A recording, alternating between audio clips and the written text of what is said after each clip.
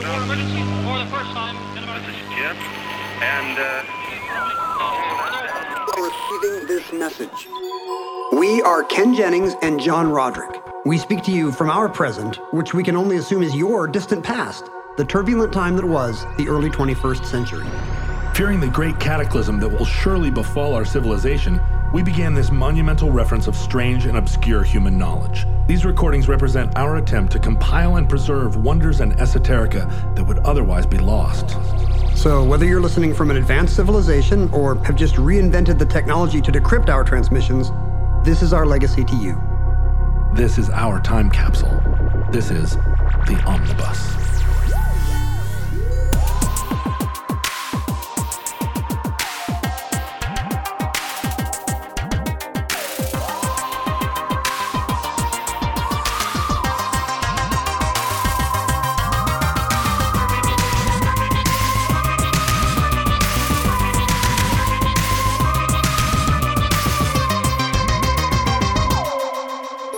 You have accessed entry 090.EX2816, certificate number 31179.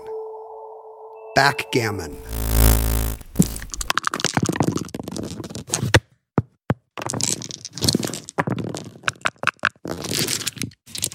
Now, you like games I sure do. because you're a crafty thinker. You like puzzles. You like... We just in our last episode talked about a little puzzle trip we went on together. That's right. I don't like the competitive angle of games. Oh, really? I mean, on a game show, I'm going to play to win. I'm a game day player, John. I know you are, and one would say that you were one of the most competitive gamesmen in recent memory. But around the dining room table, I think it's a bad look. I remember right? I got into a fight with my brother over a Clue game as a kid. And I was not wrong. He had actually said he didn't have the wrench. And when, he did. When he did, in fact, have the wrench. Was he cheating, lying, or was he just not paying attention? I think he's just not paying attention because you don't care. But that really stuck with me. That what a stupid thing to get in a fight about. Lives are not on the line in a game of Clue. Mr. Body's already dead. I love the this has become an episode in the education of Ken Jennings. It's just like what I like in a game is to excel. Like I don't care if I win or not. You want to beat the game. No, I just feel like at one point in the game, I did okay at the game. I grokked what the game was about, and I did well. I briefly had the longest road in Catan or whatever. If someone comes from behind and trounces you at the end, that doesn't affect your feelings? No, I don't have any ego bound up in casual gaming. And I think it's because on purpose, I'm like, this is a social event. I need to turn off the lizard brain that is just dying to just kick ass at categories. Now that's interesting because most of these games, in fact, almost every kind of board game or card game or dice game, they are primarily social exchanges. But what a weird basis for a social interaction, right? Right, like let's try fight. to destroy each other by getting more nines in a row, making more melds. Yeah, games are all sort of war proxies, and the introduction of dice or randomness into it, luck is it's a very Greek way of introducing the gods into your battle. So a chess game has the gods have no input, right? But it's just the craftiness of where you moved your elephant. But as soon as dice are involved, or the shuffling of a deck, that almost makes it higher stakes. Like, because I was thinking that the dice would be introduced to make it more of a open social thing that anyone can play, and not just people of the same skill level or particular masters. But actually, the stakes go way up if the gods are involved. Well, that's right, and I mean, luck is never. Most people do not attribute luck truly to randomness. They imbue it with a kind of spiritual angle. They attribute bad luck to randomness. Right. Good luck is earned. Right.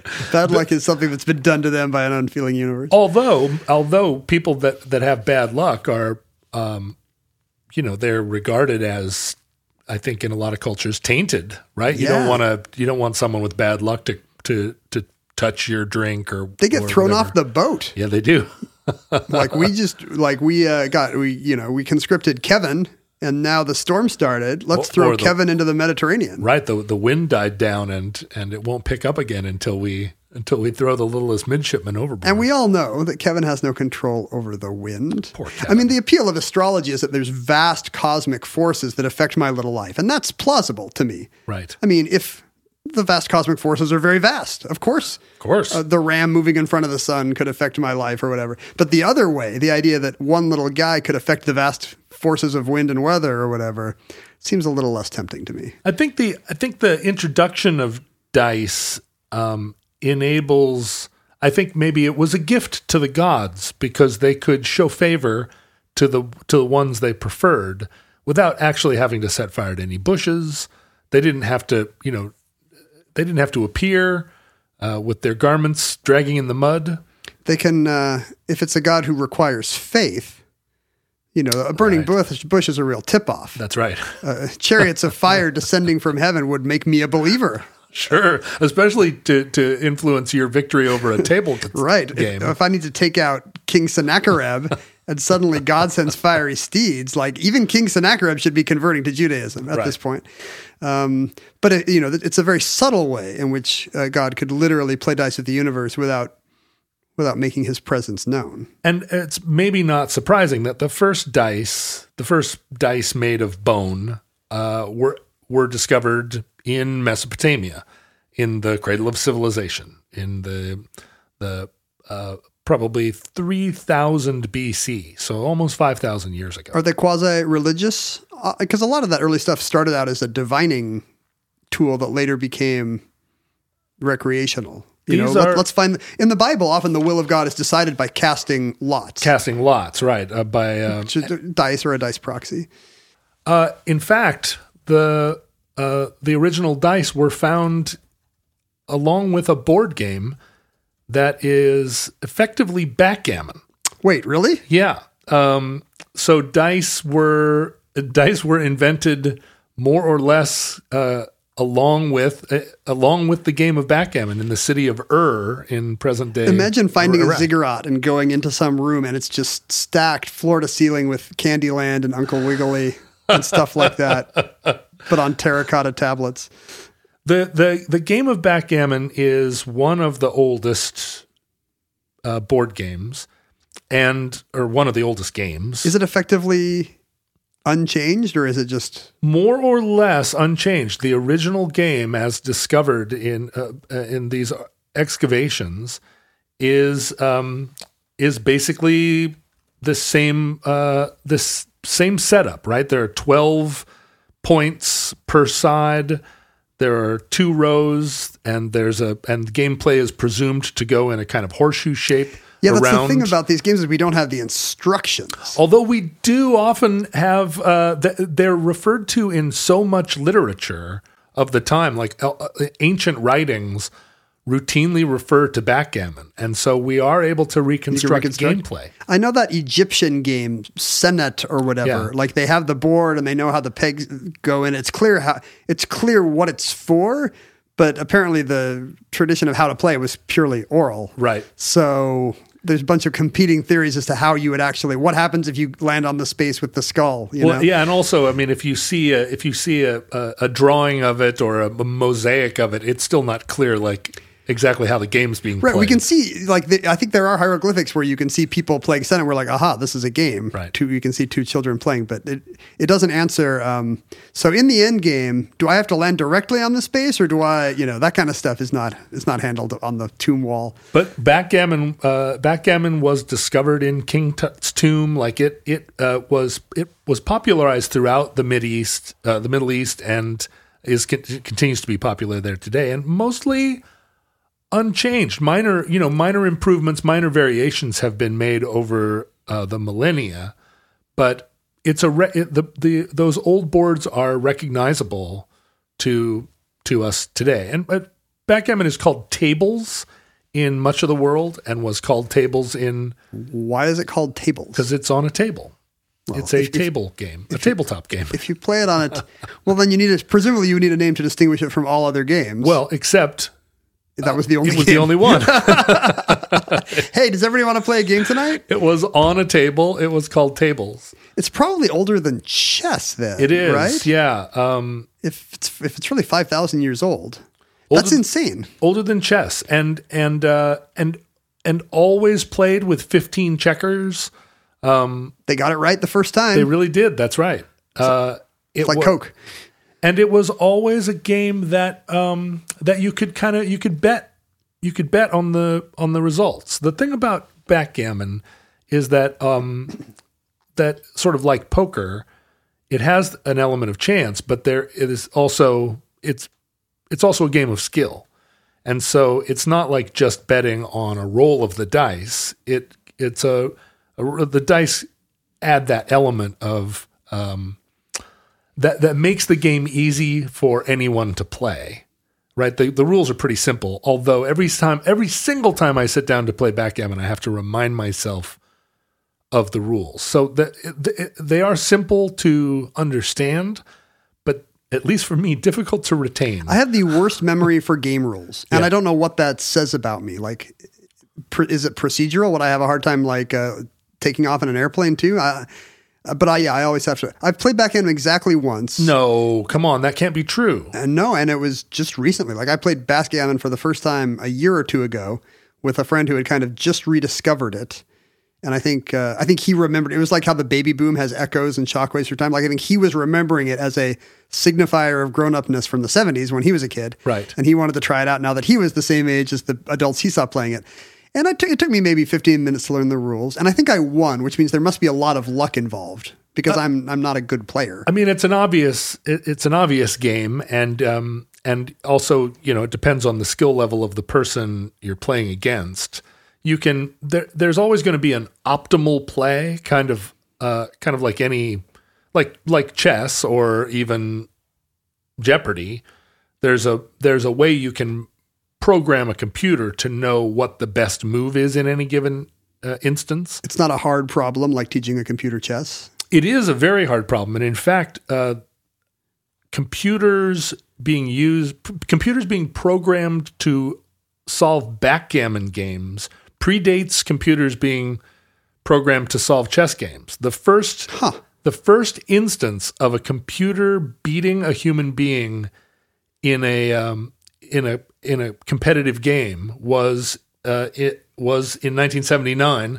The then world backgammon champion, whose name was Luigi Villa, was beaten by a computer programmed by a computer programmer named Hans Berliner. So it was really a war of the cultures. Was he? Yeah, exactly. Germany versus Italy. Did he always say, "I'm a Luigi. I'm gonna win"? He lost at backgammon and he jumped down a pipe. Now, he couldn't have been the first man to lose at backgammon since he was the world champion. No, there's no way the computer. He was the first. The first to lose to a computer. The first person ever to lose a game to a computer. But the first champion. The computer had presumably beaten other weaker players. Oh, I see what you're saying. In the run up to its big match with Luigi. Yeah, the first time a computer challenged the reigning. The first time computer became better than all humans, I guess, was at the sport of backgammon. Although Hans Berliner was quick to say that the computer had gotten a lot of good dice rolls, so the computer had luck on its side. God smiled on the computer that day. That's a sign that God wants computers to take all our jobs. That's right. It's the first That domino. was the first sign. Before even Watson, back when computers took up a whole building. So, Ken, I have a problem. I assume you do. Which of your several problems concerns you, John? Well, I went to an amusement park yesterday. That's not a problem. And that sounds great. Well, I was a little under-amused. The roller coaster was too flat. The fun house was not fun. It's just a house. The lines were super long. What I'm telling you is I did not enjoy this amusement park. And the whole point there is enjoyment. So what is wrong with me? Is it me? No. Were you filled with alienation? I'm the only one here not having fun. I mean, I always feel that way from the moment I wake up in the morning, but even more so here at this unfun experience I had at the amusement park. I don't think that's an uncommon experience. I mean, the fact is that today, with so many pleasurable stimuli whizzing at us every second due to the technological hell we've created for ourselves, we're on this hedonic treadmill, and that includes amusement parks. Everything just seems less fun than it should. But there is a group for folks like you. Huh? Tell me more. I am texting you right now the number for the Ride Enhancers Collective. The Ride Enhancers Collective. This is a group dedicated to making amusement parks better for underamused people like you. Even you, John. They came up with the idea they're the ones, for example, that came up with the idea of putting Legos, bins of Legos in the lines at Legoland. Well, see, now that's a genius idea. Well, if they can help me enjoy Legoland more, well, surely they can help me enjoy any amusement park. No problem, John. And I want to extend this offer to all of our amusement-impaired listeners out there. Please, if John's experience resonates with you, check out the Ride Enhancers Collective. Use the code Omnibus at checkout for a special discount. Now, that's the Ride Enhancers Collective with an Omnibus code at checkout. I never think of backgammon as a particularly Eastern game, which is funny because chess, I'm always like, the great Persian Indian game of chess. But backgammon seems to me to be played by, I don't know, old European men at a club or at a waterfront resort of some kind. Go on. It seems because it's got felt. I don't know. It looks like a gambling. It looks very grown up to me. Chess, I feel like it's just a kid's game. It's not a kid's game, but it's academic. It looks like checkers. Right. It looks like something that, you should be taught just to be a good citizen. Whereas, but also the figures in chess evoke a kind of medieval, crusade-y kind of world. And definitely the kind of militaristic thing you're talking about. It's a war game in miniature. Whereas the aesthetic of backgammon seems very much, as a kid, it seemed to me to be kind of a James Bond. Like, this is a forbidden part of adulthood. There's felt, there's dice, there's gaming. Maybe there's a woman draped around your shoulders. It's not that at all, but it felt like, craps or something like that to me as a kid. Well, in fact, it was that. And your memory is being affected by a period of time where backgammon went from being a kind of ancient and esoteric drawing room game like cribbage or any number of, of sort of similar. It's like an old folks home activities. To a brief period, about a decade or two, where backgammon was an extremely fashionable, high-stakes, grown-up casino game being played by all the stars and celebrities and appearing in films and being, kind of featured in profiles in the New York Times. This is so improbable. It must have been a CIA plot. I don't know what national interests were served, but can you imagine trying to explain to someone now that, something as random as backgammon used to be a glamorous worldwide fad? Well, I can imagine it because I'm actually trying to do that right now. It would be like telling somebody, hey, Snakes and Ladders was always played by, the jet set during the Eisenhower. I mean, it's weird, right? Well, and in fact, once you introduce the idea of a conspiracy or that the CIA was involved, those fires will be stoked by the fact that backgammon was popularized in the mid-'60s by a white Russian by the name of Prince Alexis Obolensky, who was a member of Was he real prince or fake prince? He was a real prince, a descendant of Russian aristocracy, who was born immediately before the Russian Revolution. And then his family escaped the Bolsheviks, as we all are trying to do. And every time I go to the ballot box. And ended up in New York. And he was raised here in New York as kind of, in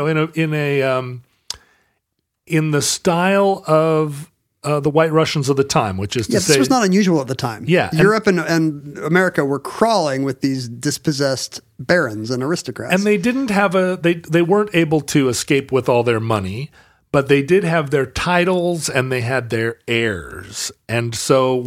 Did they have heirs or did they have put on heirs? They had both heirs and they put on heirs. And so you often see in literature of the time or popular culture this trope of a kind of Russian aristocrat who maybe has a Fabergé egg hidden under the mattress, but has to scramble and becomes kind of a player and a huckster. Often there's some kind of they could attach themselves to a wealthier household. That's right. And everybody's happy to have Alexei teaching their daughter voice lessons. And, or and he's a comical Slavic figure. Marry a much older heiress and squire her around wearing a monocle. It's a fairly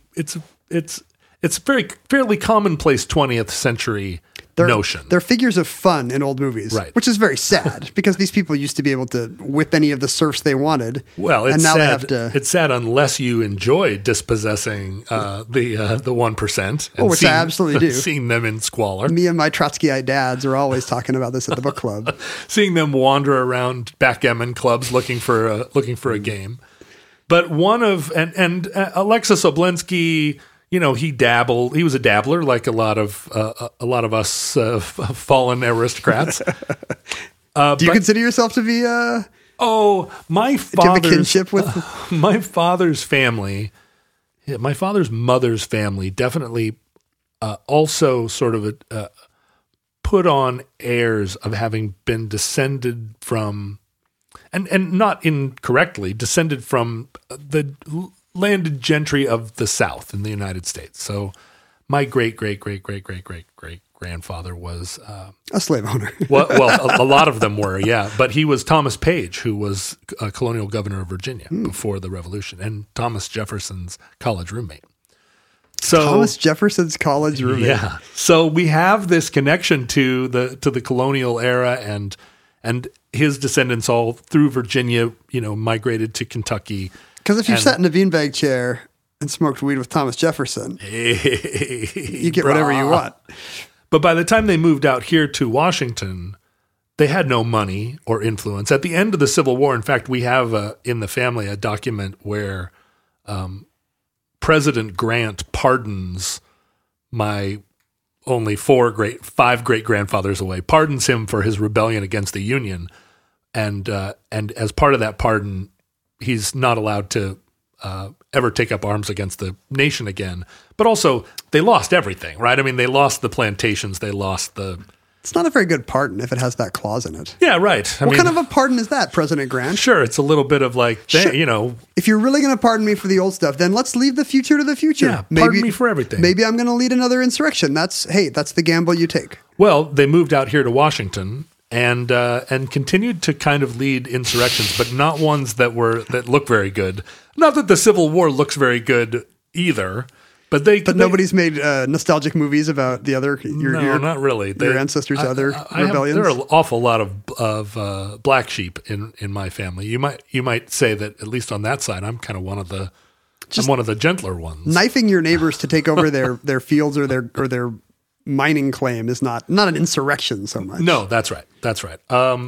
But so those people, those of my ancestors did kind of waltz around with a lot of sense of not just entitlement, but of, to the manor born kind of idea of themselves. Temporarily down on their heels. Just down on their heels, but they will win the day. Their superiority will be revealed. And it was a lot as a kid to kind of shake off, because that is a pernicious mentality. But it does explain some of your kind of White Russian, you come from a long line of confidence and talent and prestige, and you bring that with you in any room. And that should be part of the perks of being friends with John Roderick and letting him stay at the Chateau Marmont with you, right?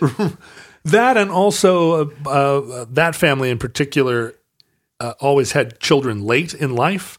So my grandmother was born in 1886. So I'm only one generation removed from a very Victorian way of speaking. It would be funny if that's why they did it. Let's have our children late so that generations are very long, and therefore we can say we're more closely. All of our heirs will be more closely connected. That's right. To days of antiquity and yore. That's right.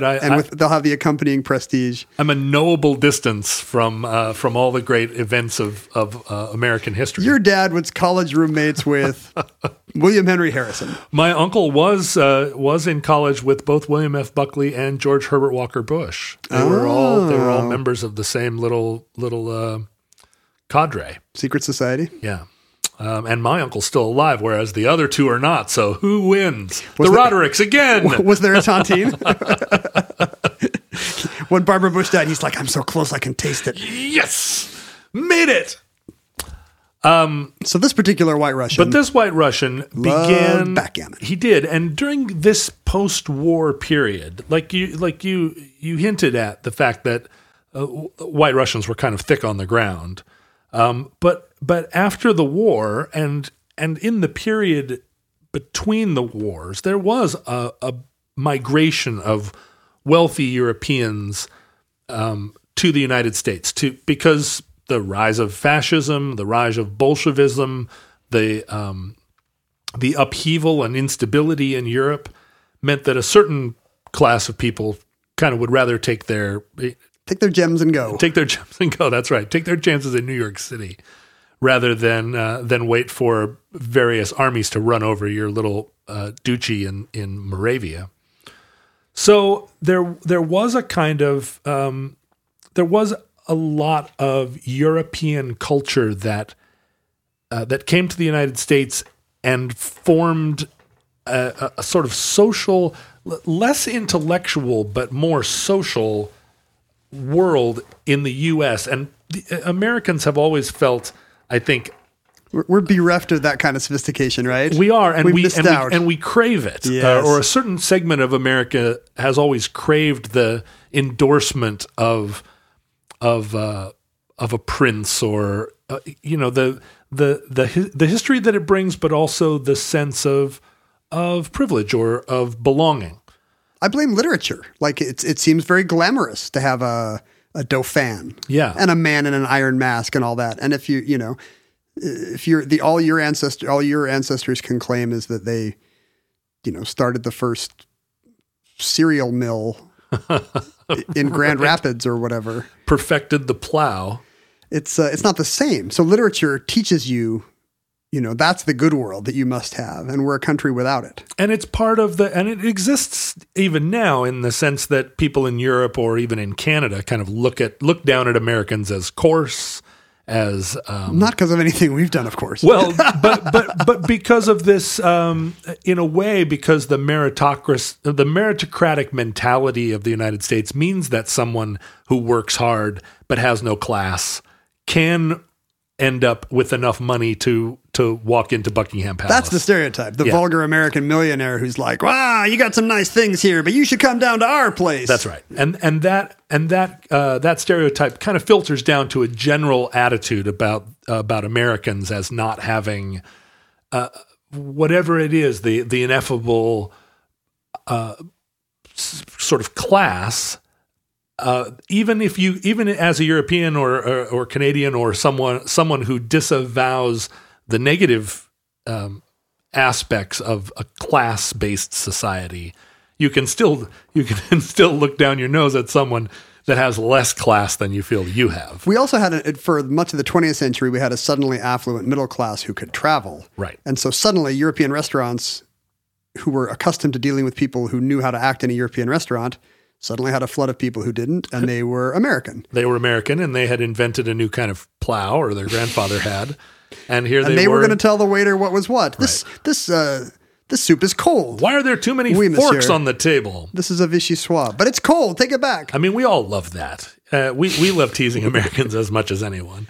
But in the 1950s and early 60s, as Europe recovered from World War II and was cheap for Americans to travel, and also we had a generation of veterans who had been to Europe, and now had to show their families around. That's right, had families, now had some money to spend, and wanted to go back and go to France and go to Italy and Switzerland and revisit these places. Some of them had PTSD and did not. Right, but we think about the ones who got out psychologically unscathed and are excited to show. And I don't know how many American servicemen took their families to Okinawa or to Leyte, but going to Paris is kind of is something maybe that your wife or your kids would be interested in. We're not going to go to Normandy, but I had a great weekend in Paris. And so all of that kind of sophistication, the idea that we have that Europe has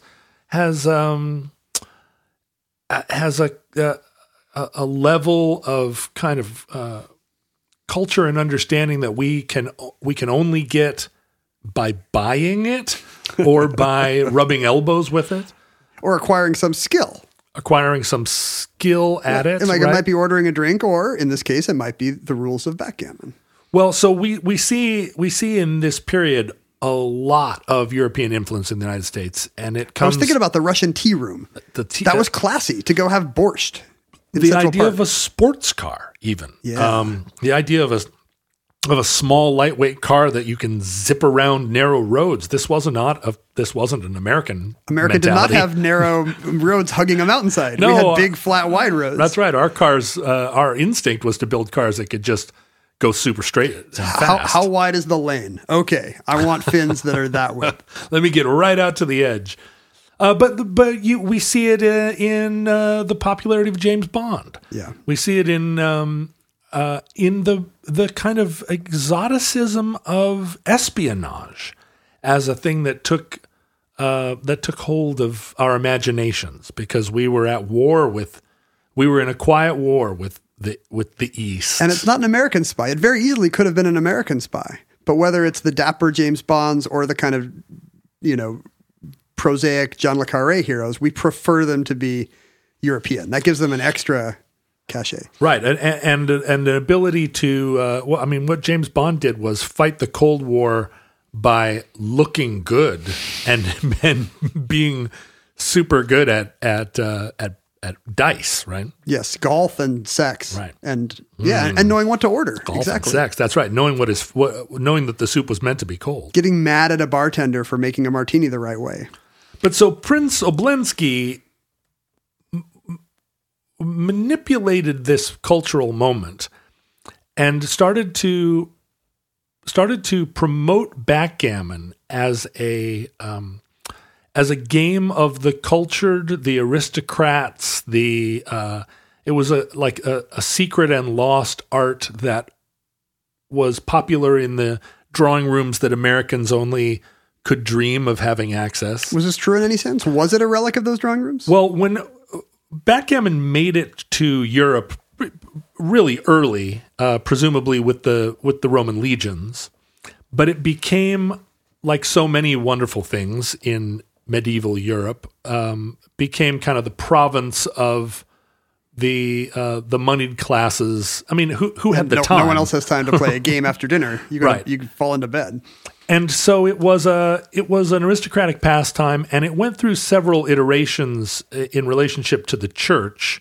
There were quite a few periods where the church would come out against backgammon because it seemed like a game of chance, or it was it was prohibited, it was banned, but it always remained a secular pastime, and there are tons and tons of references to tables, as it was called, in all of the medieval, literature, but also kind of just the daily accounts, people's diaries. You see kings talking about it being a diversion in their court, and people were gambling over games. I assume that's why the church was not into it. Church wasn't into the gambling aspect, but the church was never able to stamp it out.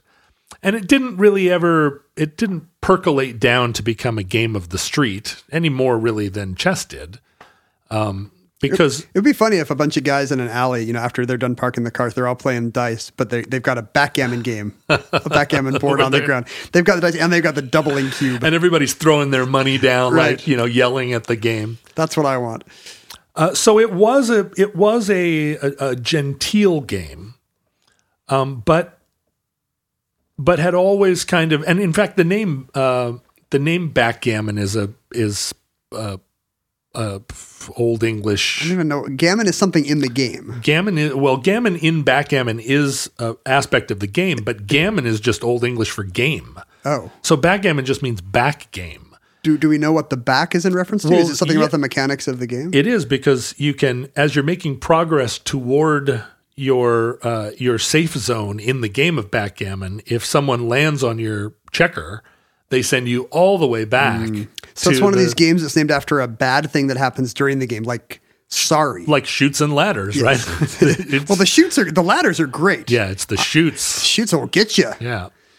So backgammon, I mean, I'm hoping that most futurelings, regardless or irregardless of their corporeal forms or lack thereof, still have enough tentacles or imaginary tentacles to be able to play backgammon, because it's the oldest game, and hopefully it will retain that title. I like how that's your assumption about no matter what your species, we know you must love backgammon. You're still playing backgammon, right? sure. Because once you have an oldest game, you don't stop playing that, and your new oldest game is Ms. Pac-Man, right? I mean, you have to You keep... will always have the oldest games and the newest games. Right. It's the ones in between that get forgotten.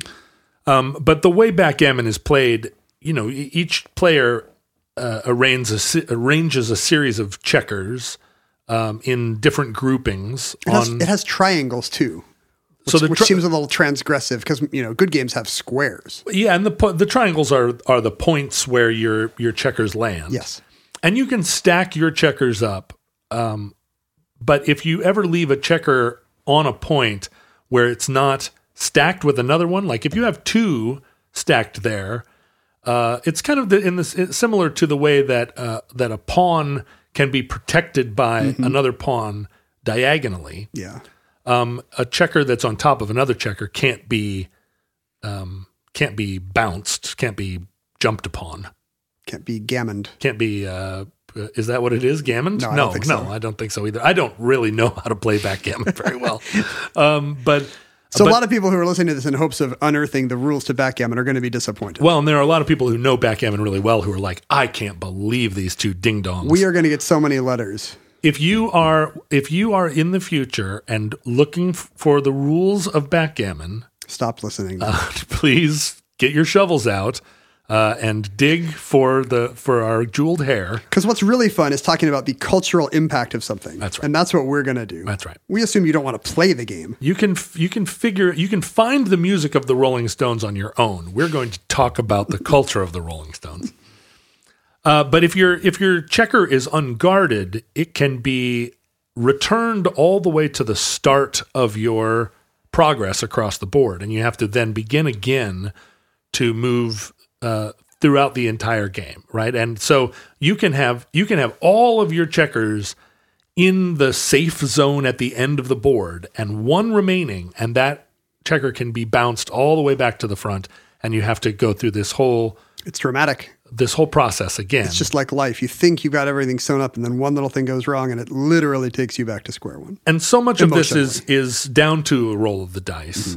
That there has been this confusion over the centuries. How much of this is a game of chance? How much of it is a sport? In some cases, you can model it. You can run 1 million computer simulations and say poker is this % luck and this % chance. And now we do know that a skillful backgammon player has an advantage over time. Although and very much like poker, I mean, a skillful poker player can beat the odds of the game. And that's true of backgammon too. As recently as the 1980s, there was a lawsuit in the state of Oregon. The state of Oregon sued a man by the name of Ted Barr for running a backgammon tournament, and they said because of the dice element, it was a game of chance, and therefore it was subject to being regulated by their gaming authorities. Like it was just basically like buying a lottery ticket, and the state of Oregon wanted to tax it as a lottery. But in the presentation of the case, the judge determined that it was a game of skill, and so Ted Barr prevailed, and that was as recently as 1982. It's interesting. Like how much skill is required to make something a game of skill? Yeah, well, I mean, enough that poker is, and even blackjack is, which seems like, blackjack. Really, there's case law saying that blackjack is a game of skill? Yeah. I guess. Yeah, it's not. You've got 4 chances, and there's always 4 choices, and there's always a right one. That's right. You can beat the game of blackjack if you're counting the cards and if you know the right move at any given moment. But you'll get kicked out of the casino. You get kicked out of the casino. You have to wear a fake mustache. That's right. They don't want people who can win. There wouldn't be any casinos if everybody won. We have a friend who is a professional blackjack player. Who plays blackjack? Who is a blackjack player that's banned in casinos around the country and I think maybe even around the world. Do I not know who this is? Well, I don't think you do. Our good friend Stephanie Drury is married to a man named David Drury, who played in a band called Tennis Pro here in Seattle. And David is a world-famous card counter and blackjack player who has been escorted out of every casino in the West. I've read about this. People start to develop disguises in Yeah. hopes of outwitting the guys at the cameras looking for card counters. They don't have to let you play, apparently. No, they don't. They can kick out whoever they want. He continues to go play professional blackjack in places because I guess there are enough casinos that either don't bother kicking him out or don't know to kick him out. I mean, in the past, it was all manual. At some point, their casinos will adopt facial recognition. I think right? I think they're working on it now, or they have it. Yeah. Anyway, Prince Oblensky started to popularize this as a way of sort of social climbing. He put on his ascot and started promoting backgammon as a kind of. Let me show you the new thing in Europe. That's right. Or let me introduce you to. And the thing is, he left Russia when he was 2 or 3 years old, but almost certainly affected a glamorous accent while doing this. Even though all these guys were probably raised in Paris or Vienna, right? The doubling cube is an American invention, in fact, and the doubling cube was something that transformed backgammon play from something where, I mean, if you're betting on points, which is how the game is how you normally bet, you can wager up to whatever amount you put on a point, Mm-hmm. but it doesn't have that poker aspect where you can raise once you see that you're doing well. You can put the other person into a posture where they have to either have the confidence to play out the game, or they can be bullied or cowed into surrendering. And there's no bluffing in backgammon because everyone can see the whole game situation. There's no hidden information. Right. There is cheating in the form of loaded die. Oh, right. Which is the kind of Is that how the computer won? it's a plague on the game of backgammon, and that actually becomes a plot point in the James Bond film Octopussy, which we'll cover in a minute, I hope. But the doubling cube was introduced in New York City in the 1920s as a way to kind of up the stakes and to say, like, okay, I hereby challenge you now to double our stakes, and then your opponent can say, like, I double your double stakes, and the cube. Did that spread worldwide, or is there still a non-American version of backgammon that does not have the doubling cube? Backgammon remains super popular in Armenia and Greece and Egypt, and I think in general the doubling cube has kind of gone out into global backgammon. Yeah, but I think USA. I mean, I don't play with the doubling cube. You can still play backgammon without using it because you can play backgammon without betting. Yeah. It's you can't really play poker without betting. I learned to play poker as a kid on an airplane with no betting, and I was like, why does this game exist? Right. This game sucks so hard. You have to bet matchsticks or pieces of chewing gum or something to make poker have any meaning. The card-related rules of poker are dull. Backgammon, you can actually just take the satisfaction in because backgammon has a real in-your-face aspect to it, because you can choose not to crush your opponent. You can use the dice rolls to try to win while also allowing your opponent to go on their merry way. But you can also play it as a very competitive, very like crush your enemies style too. And this is one of the ways. I mean, this is true also of billiards, where part of what makes the rules difficult to remember is that some of them are maybe not obvious in terms of like what the necessity is. Like there are rules of backgammon that say you must take the best play, or you must play the dice a certain way. And you can ignore that. Right? In this same way in billiards, you can kind of make up your own rules around the fringe.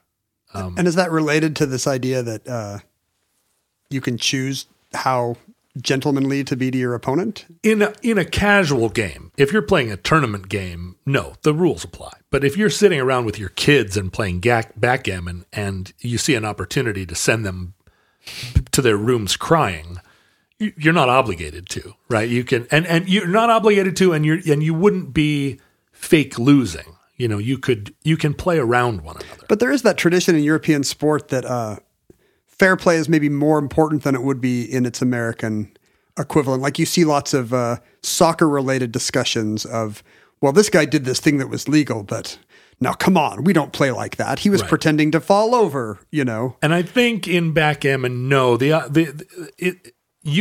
yes, you're right. Let me take that back.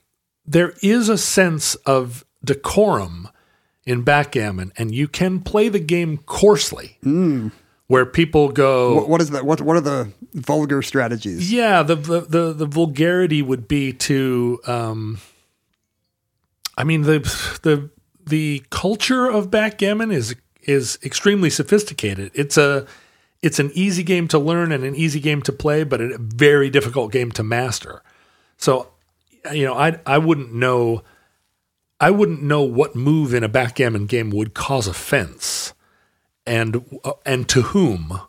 But somebody might make a little tisking noise with their tongue. Yeah, as you bounced your checker along. And it's true in poker too. I mean, I play a regular game of poker with people who are better poker players than I am, and they're often disgusted with the way I play my hands because it's not. There is a sense that you're bringing down the table somehow. I don't know if there's it's still a vestigial belief in a god who will not smile on your table if the play is not up to his standards. I won a tournament one time. I won $900 by keeping a 4-5 offsuit and betting before the flop on a 4-5 offsuit. It's not a smart play. And, and it flopped 2, 6, 7. That's just like you had in mind. And the other guy had a pair of kings or whatever. Come on. And there was a third king came up on the board, and we were the last two players, and I'd been playing like this all night, just like, woo, I don't know what I'm doing. And when we showed our cards, he stood up from the table, threw his cards down, confronted me like, how dare you? And I was like, well, I don't know. And he was like, and he started yelling, and everybody around the table was yelling at me. There were a lot of people at this event. I feel like all you need to do is let the laws of probability take care of that. Yeah. Like if somebody beats you once, you just got to suck it up. And I said, I had a lot of money, and I just playing the cards, and 4 or 5 offsuits looked good to me at the time. And there's no arguing, right? I mean, I won. I have a friend who's a championship contract bridge player. And that's very much like the culture of the game is almost more important than any other angle. Right. Because, something about being at a table with people, it overlaps with a lot of our ideas about table manners and deference and courtesy. And yeah, it turns out there's a lot of ways to piss off your opponents at bridge without breaking a single rule. Backgammon has a lot of that. And some of it is affectation, and some of it really is baked into the kind of the feltedness of the board, the satisfying sound of the dice in the leather cup. I'm friends with a game designer, and he thinks a lot about the game aesthetic. If the board jiggles a little bit, people are going to be 2% less likely to play it. Yeah, right. It looks cheap. They think about that kind of stuff in great detail. Well, so our Prince Obey succeeds in making this game popular among a certain kind of expatriate class, right at a time when that class was being what had become a sort of a fascinating like old world to the new moneyed class in the United States. And so almost predictably, backgammon then became a fixture at the Playboy clubs because Hugh Hefner, who was always looking for a way to velvetize himself and I mean, Hugh Hefner, to his credit, was somebody who integrated his clubs and his and the entertainment in his clubs a long time before that was happening in other places in the U.S. The ethos of Playboy as a magazine is that you can be a Playboy. That's right. It's kind of it's a guide to emulate. So there is some sense that it's not just for a smart set that does not include you. Right. Here's how you tie a bow tie. Here's how you drive an Aston Martin, and here's how you play backgammon. And so backgammon became kind of a way of that Hugh Hefner sophisticated the Playboy universe. That's funny. And it went from there in the way that faddish games do. No one could quite remember where the origin of it was, but suddenly everyone in 1969 who wanted to demonstrate their class and sophistication started to play backgammon. And just like Texas Hold'em in the early 2000s. Very much like that. And by like 1972, the main sort of makers of backgammon boards reported that, in 1972 alone, they sold more backgammon games than in the 10 years prior combined. Like the game just exploded, and suddenly you saw it everywhere. There's a famous picture of Mick Jagger and Jerry Hall playing backgammon in Montserrat, and it was something it was portable, and you could sort of set up a little backgammon game, and you could play it fairly quickly, much more so than chess. And you can play it casually while you're doing other things. That's right. Unlike chess, right? That's right. You could keep a backgammon game going. You could walk up on a backgammon game and knowing whose turn it was, kind of suss out the board pretty quickly. I feel like I can't even see a backgammon board today without kind of smelling Benson and Hedges hundreds. Like it just smells like 1970s cigarette smoke to me. The first World Championship was held in Vegas in 1967. And then it kind of moved around. The first champion was a man by the name of Tim Holland, who also, not maybe coincidentally, was also a bridge champion.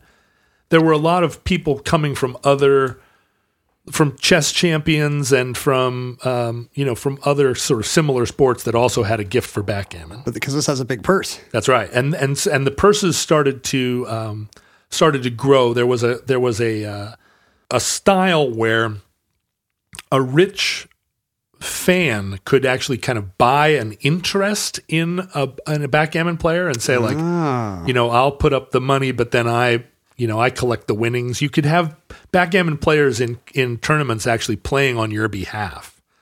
And the game exploded and the purses exploded. The World Championship moved to the Bahamas for a while, kind of in the mid-'70s, in keeping with this James Bond, this sort of Sean Connery vibe, and then maybe not surprisingly moved to Monaco. And Monaco is still where the World Backgammon Championships happen today. So this continued, and it's funny. There's no history of international backgammon tournaments until it just gets invented from the whole cloth, even though it's such an old game. Right. And an old game. I mean, backgammon was considered. Backgammon is old enough that it's haram in the Quran by name. Oh, interesting. Like is that why Omar Sharif plays bridge? Muhammad He's not allowed to play backgammon. Said that if you play backgammon, it's like putting your hand in pig's blood. Well, I don't like it either, but I wouldn't go that far, Muhammad. And what ended up happening was that, like a lot of games, that became super faddish. And this also was a period in the mid-'70s where chess was very faddish because the Fischer-Spassky championship made it like this tremendous global now spectator sport. And then the dawn of the first chess play along chess or electronic chess boards made it kind of a real focus of nerd culture. The kind of people who might have been interested in chess clubs anyway were suddenly reinvigorated by it. Seemed like it was a futuristic thing now. And backgammon, I think, got a little bit of associative popularity as a result of chess being kind of I remember hard that. to play. Bookstores were just full of backgammon books. Yeah. Like you need to have this on your shelf. It's the backgammon lifestyle.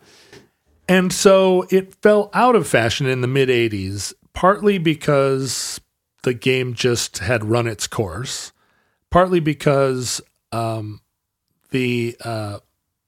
rise of this sort of next generation of games, the Trivial Pursuits, the Scrabbles, kind of diffused the energy around this kind of board game. There was a series of board game fads that worked better as party games for yuppies.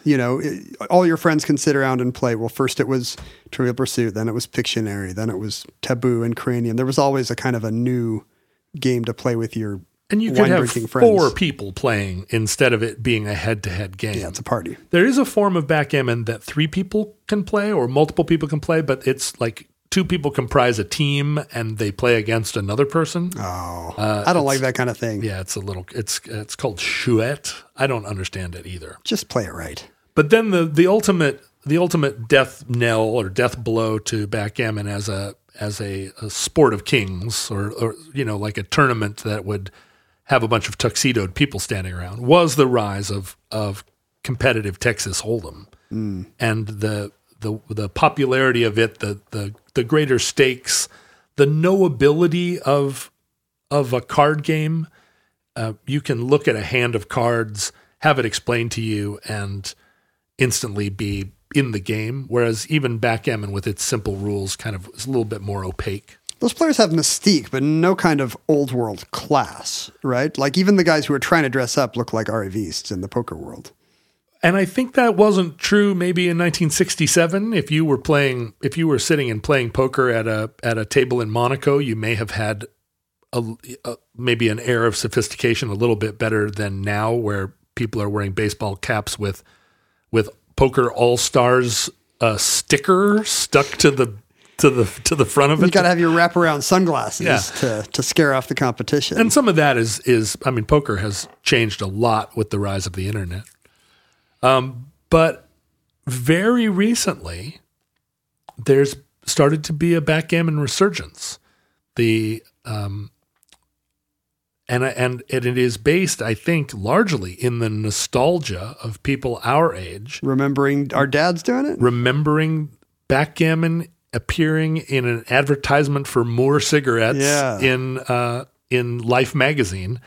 And looking at it, and as kids, feeling like it was a game that had adult sophistication we could never understand. There's a very narrow generation of kids that will fall for that. Right. Everyone before or after did not think of backgammon as a signifier of adulthood. So there is a kind of Generation X millennial return to backgammon as a component of this. Like, why don't we have quality things anymore? Why don't we do what old people did and chop our own firewood?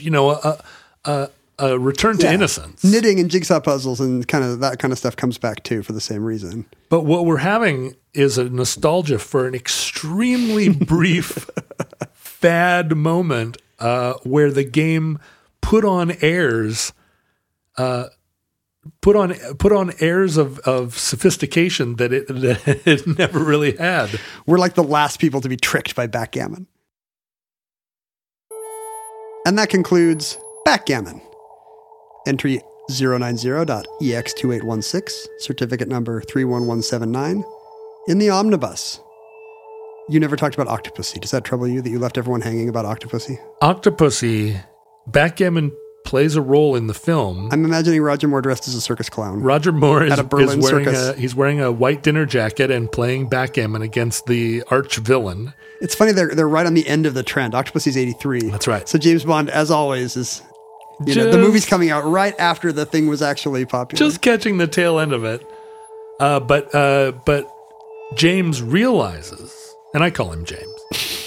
He realizes only the girls call him James. He realizes that the bad guy has loaded dice, and he uses his loaded dice to roll double sixes whenever he needs it. Has Q given him something that coincidentally will outwit loaded dice? Well, what James does is he says he has one last roll, and he says he evokes something called player's privilege. I'm sorry, he invokes something called player's privilege.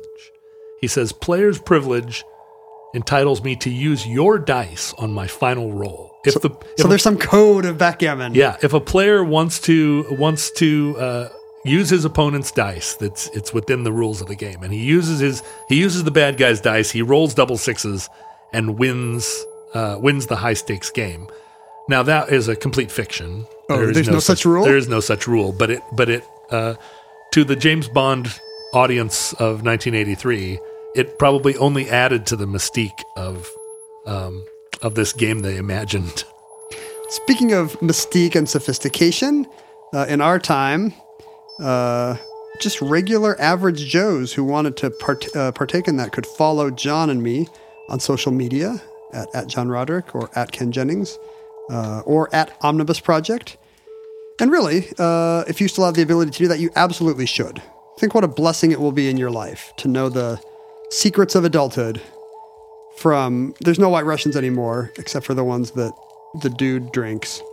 So John and I really are all you have. The grandsons and daughters of White Russians are still, I'm sure, hanging out in the student lounge at Brown University, saying that their names are Alexis de von Schminkelheim. How did they get in? Well, they're not in the school. They're just in the student lounge. They're just always hanging out in the lounges. You can send us email at theomnibusproject@gmail.com in our era. There was a government-provided system of couriers that would bring us physical objects through the U.S. mail. For example, here's a long defense of Southeast Ohio for you, John. Oh, boy. Including recommendations of where you should stay. No, thanks. I'm supposed to attend the weekly trivia contest at Pomeroy's Maple Lawn Brewery. Do we get to go by the house where the serial killer from Silence of the Lambs had the real one or the fake one? His creepy dungeon. And then there's a whole printout of some kind of concert series. In Southern Ohio? In Southern Ohio. G.E. Smith of the Saturday Night Live Band will be there. Sure. He was married to Gilda Radner. He was married to Gilda Radner. Very good. Good 70s SNL trivia. Thank you. The rest of these I've never heard of. But printouts of all of them, that's very helpful. Thank you. Our friend Sparky sent us a postcard. He's on the road now at some kind of train museum. I think he seems to be behind. Looks like he's in California. It's behind some kind of locomotive. Locomotives have the worst instrumentation. I disagree. Strongly. Well, ergonomically, there's problems. All the little things are everywhere. You got to have 10 hands. Well, yeah, because they're all mechanical instruments. They're not digital. Redesign that stuff. Even if it's analog, give me a panel, for crying out loud. Well, I mean, a diesel locomotive does not have that many controls. A diesel locomotive has like a brake and a throttle and a horn. It doesn't give me a lot of confidence that this whole enterprise appears to be controlled by just hundreds of faucets that all have to be turned to the right. Well, that's what they are. They are all hundreds of faucets. I guess that's what Steam is. Steam is a tricky thing. Someone sent you the DVD of a Drew Barrymore movie called Mad Love that you almost appeared in. Oh, I was supposed to be in that movie. The person who sent it to you was an extra, in fact, in that movie. You could have met her. Oh, well, maybe I did meet her on my way out as I was headed over to the Comet to get a beer. She sent me a haiku about a frog. You get a DVD, I get a haiku about a frog. This is a story of my life. Yeah, that's in keeping with our personalities. I got a trivia book, but only because I blurbed it. And we each got a copy of... I love that you didn't even hold it up for me to see. You were like, oh, and here's my trivia book. It's called... in the pile. It's called Duh, 100 bar trivia questions you should know. Don't you already have one? If you blurbed it, they should have sent you one. This was the one they sent me. I see. I don't want them to have my home address. Oh, I see what you're saying. That actually came from the publisher. That's not a fan. This says... It's by the author. The blurb says, if I didn't already know everything, I would have learned so much here. So, yeah, awesome. I'm kind of a dick on the back of the book. Good work. We also each got a copy of Little House on the Wasteland. Laura Ingalls Y? Laura Ingalls Y? Or We? Way? It resets the frontier adventures of the Ingalls family in some kind of post-apocalyptic nightmarescape. So they're still living their hardscrabble life, but it's not because it's the 19th century. That's exciting. It's a great and kind of a mashup idea. I haven't read this, but I'm in favor of it. Yeah, I support it too. Thank you, Laura Ingalls Y, if you exist. I forgot to start with, I said I was going to start with the Patreon and I didn't. One of the most important things you can do is not to send us your Laura Ingalls Wilder fan fiction, but to ensure the health of the omnibus, you could actually make a pledge and become a supporter of the program at patreon.com/omnibusproject. You and your fellow donors can congregate at the Futurelings group on Facebook, where you are currently yelling at people just for being good patriotic Canadians. Yes, I am. They had it coming. They did. They shouldn't have tried to be patriotic Canadians on our Facebook page. No. They're gonna save that for your Canadian omnibus. Is there a Canadian omnibus page? Omnibuses. In Canada, they drive omnibuses. And the similar subreddit. Did I talk about the mail but not give the address? If you want to send us random things like this, you can send them to P.O. Box 55744, Shoreline, Washington, 98155. Futurelings, from our vantage point in your distant past, in the third or fourth time that backgammon has become a fashionable and sophisticated game, Every 100 years. we have no idea how long our civilization survived, and perhaps backgammon, like all of the topics in the omnibus, is actually one of the harbingers of the end times. But we hope and pray that this catastrophe, we fear, either may never come, or at least doesn't come until we and our immediate progeny are gone. Yeah, I'm not married to my grandkids. No. It's illegal in this state, for one thing. Who even knows about your great grandkids? Like if they burn in a cataclysm, I mean, sure, shed a tear for them. If there's a tidal wave, I mean, I'm not asking for them to. You just don't want Caitlin and Dylan to experience any hardship in their lives. You want them to be. That was my job. Right. That was my number one job, is to keep my kids from getting hit by a meteorite.